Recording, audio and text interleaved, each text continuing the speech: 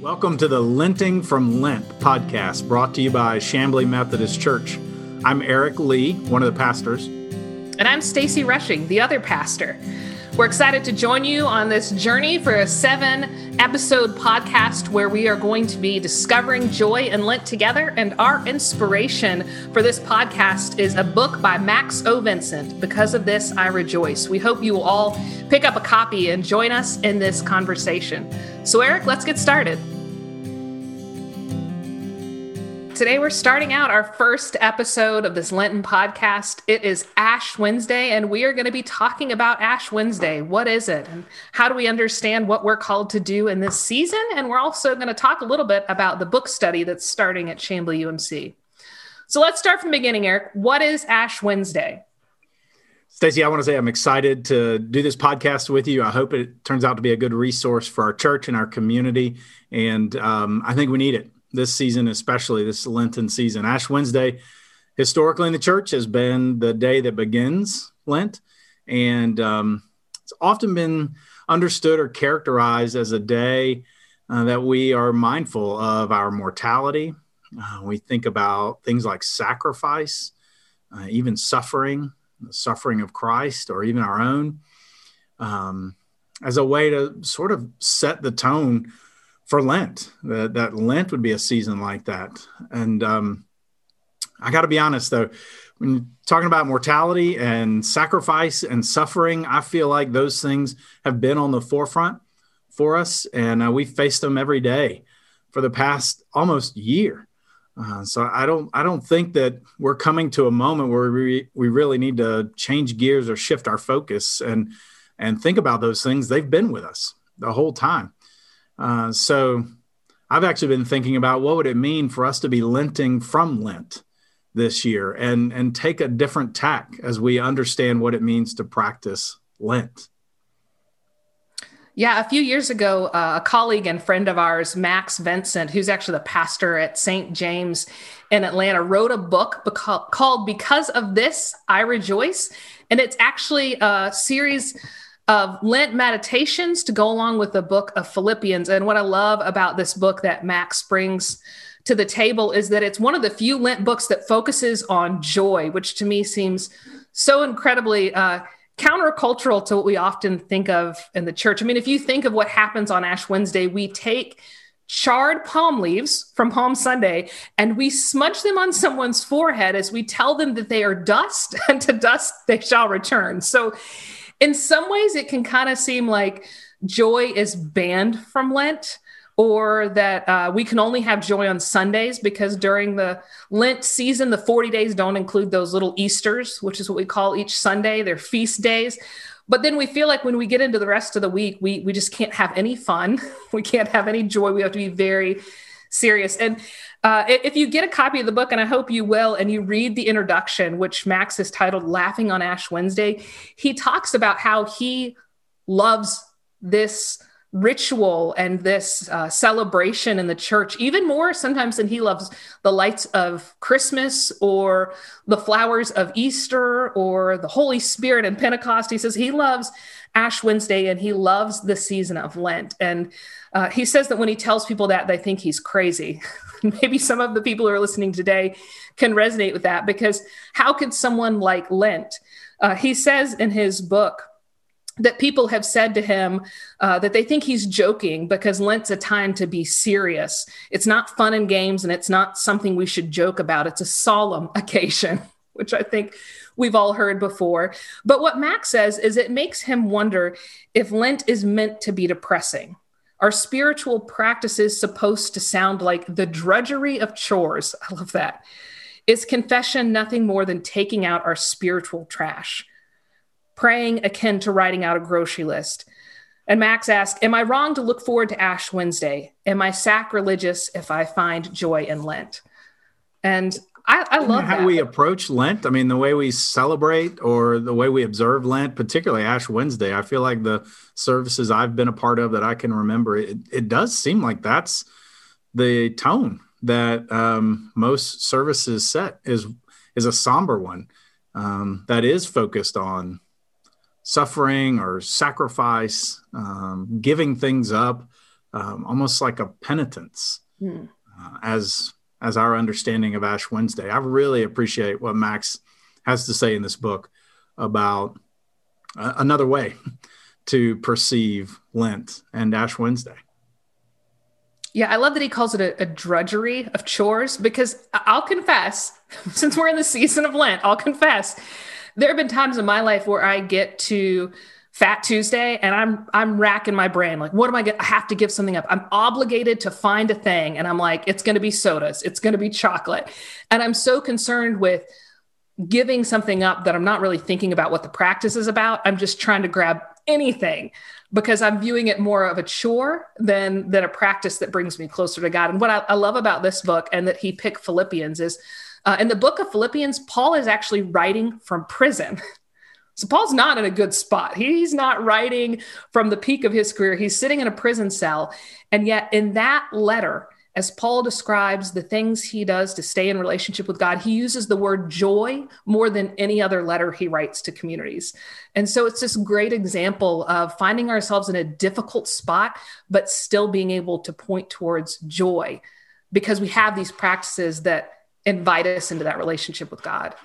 Yeah, and I think that's where we start to have a different understanding of Ash Wednesday, a different understanding of Lent and what it means to observe those times in this season in our own faith.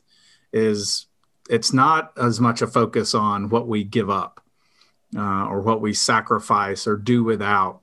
And it's not so much a focus on our own brokenness or our mortality that can seem at times to be morbid or guilt-ridden. Mm-hmm. But the focus of this season is actually on something joyful and hope-filled that leads us toward Easter, which is why I appreciate so much that we're going to be reading this book together as a church, that we can start to really dig into the joyful practices and aspects of Lent. And Stacey, I mean, I'm thinking you and I have already had a conversation about what Lent can mean and what our spiritual practices during Lent can mean if they're not focused on just the sacrifice or the struggle or, the guilt or the mortality, that there's actually a whole nother perspective to Lent. Yeah, I came across this wonderful poem by one of my favorite authors, Mary Oliver, and it's part of a larger poem called Blackwater Woods, but she in this poem talks in a way that reminds me of what we do in Lent, that it's not just about what we give up or what it cost us, but it's about holding and loving all of what God has created. And so I'm going to share a few lines with you. It says this: to live in this world, you must be able to do three things: to love what is mortal, to hold it against your bones, knowing your own life depends on it, and when the time comes, to let it go. To let it go. I just think that's such a rich image of what we're doing in Lent. We're holding those things that are precious to us in a deep and meaningful way, but we're also given permission that we can release things, especially those things that distract us from God or don't serve us in our spiritual walk anymore. And it's this beautiful dance between knowing what you hold on to, what you cling to close to your own bones, and then what you let go and when the time is to let go. And in that letting go, there's a freedom, a release that also I think makes space, right, for God in our lives, in our minds, in our hearts. That when we are able and willing to let go of the things that it's time to let go of, then we're able to make space for or take hold of or receive something new, something bright, something holy from God. And that, I think, is more in line with what we're talking about when we observe Lent, is that holy letting go that creates space. Yeah, and what occurs to me is sometimes it's even reimagining or re-understanding these practices we've done. I know not everyone grew up having an Ash Wednesday service, but it's certainly gained practiced within Methodist circles in the last, let's say, 20 years. So more and more churches are doing it. And so we have sort of a set understanding of what happens in that service and what we experience that day and how it sets the tone. And I think the way we're looking at Lent this year invites us to sort of reimagine that. And you shared a story with me earlier about what I would say is a non-traditional Ash Wednesday experience that kind of opened for you a more joyful understanding of the season. Yeah.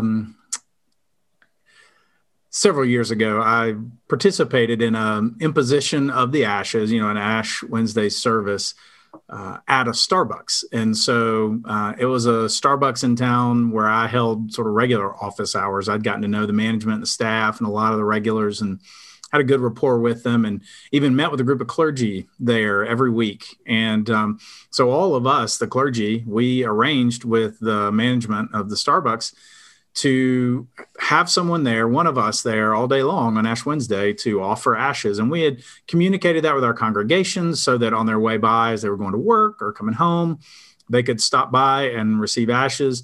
And we just set up a little spot in the corner of the store. No signage, nothing really that was too in your face, but we were just present and had a little thing of ashes and some cards that explained what we were doing.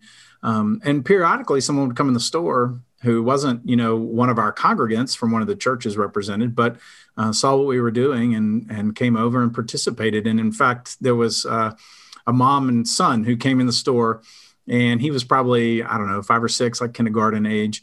And she looked over and saw what I was doing as they were getting in line. And then when they made their purchase and sat down and finished their drinks, they came by and she asked what I was doing. And I explained to her, about Ash Wednesday. And she was a Christian. She said, but her tradition, they didn't observe Ash Wednesday. She wasn't familiar with the practice. And so I told her a little bit more and gave her the card that explained what we were doing, had a prayer on it that you could pray when you receive the ashes. And she gave it a look and said that she and her son would like to participate. She asked if it was okay if he got the ashes too. And I said, of course, we don't discriminate based on age, neither does God. And so I gave them the ashes, made the sign of the cross on each of their foreheads with the ashes. And then after I'd done that, the little boy sat there and he looked at the ashes on the table and he looked at me. He looked back down the ashes and he said, "Can I give you ashes on your head?" And it had just never occurred to me. It's always the role of the clergy kind of to do that for people. And it was like, put me off kilter for a second, but it was so cool. And what a blessing to have that offered to me by a 6-year-old little boy who was new to it. Maybe he'd heard me explain a little bit about what we were doing, but he saw that it was something that was good for him and he wanted to offer it to me. And I don't think he was doing it to identify my mortality or, for me to identify with suffering or sacrifice. I think he saw it as something good and hope-filled and even joyful that he had gotten to participate in, and he wanted to offer the same thing to me. And it did. It gave me a different outlook on what Lent can be. And yeah, we may give things up. That's a common practice and a part of our observation of Ash Wednesday and Lent. But again, I think the focus being less on the thing we're giving up and what we're going without, or even the thing that we're letting go, and the focus being more on the fact that we're creating space there for God to meet us. And maybe it's even in that broken place or that mortal place that we believe that God works and brings healing and brings hope and brings joy. And I do think that's something that we could use maybe even extra measure or extra helping of right now is the joy that we find in Christ, even in the Lent season. I love that story because it provides such a contrast to where Ash Wednesday can sometimes go. So one scripture we often read is out of Matthew 6. Before we impose the ashes, we often remind people to beware of practicing piety before others. And then, of course, we put a huge cross on their forehead that then you go around all day and you're like, wait, do you have a smudge? This is my Ash Wednesday cross, right? It can almost be a point for boasting. But in that story, what I loved was that child stepped up. And he didn't see the ashes as a reason that he was better than anyone or as a way of boasting in his piety. He saw that he had received something that brought him joy, and he wanted you to have that too. And so in that moment, instead of focusing on him as an individual, it brought you together, both of you as a community. It was this connecting point. And I think you're right. I think that joy and that hope that connects us is really what Lent is about, is remembering how foundational that is to bringing us together as people of faith. Yeah, and I would love for that to be our focus, our shared experience and focus this Lent season in our church at Chamblee Methodist and beyond in our community, that we could look for where we can discover joy, the joy of Lent. And I do think we could maybe Lent from Lent, the typical way we think about and practice and understand Lent in some kind of somber fashion, but rather be seeing the joy that Christ brings even now. Yeah, I think that is a great final word for us today. An invitation, whoever's listening today, wherever you are, whether you've decided what you're doing or not, will you join us in Lenting from Lent this year? And let's find a way to be connected in our joy. Eric, will you close our time together by offering a prayer for us? Sure, yeah. Let's pray. God, we are thankful for the joy that we have in life, for the joy that we have in you, for the joy that we share with each other. And we need it. God, we need to know, to see your joy. Thank you for all the ways that you show it to us, big and small. Whether it's in the words of something we read or the gesture of a child in our lives. And so as we look for your joy this Lenten season, God, go with us. Draw us together to find these experiences of joy together. As we walk towards, as we journey towards our Easter celebration this year. And we trust you for it and pray in the name of Jesus. Amen. Thanks, Eric. Thank you, Stacy.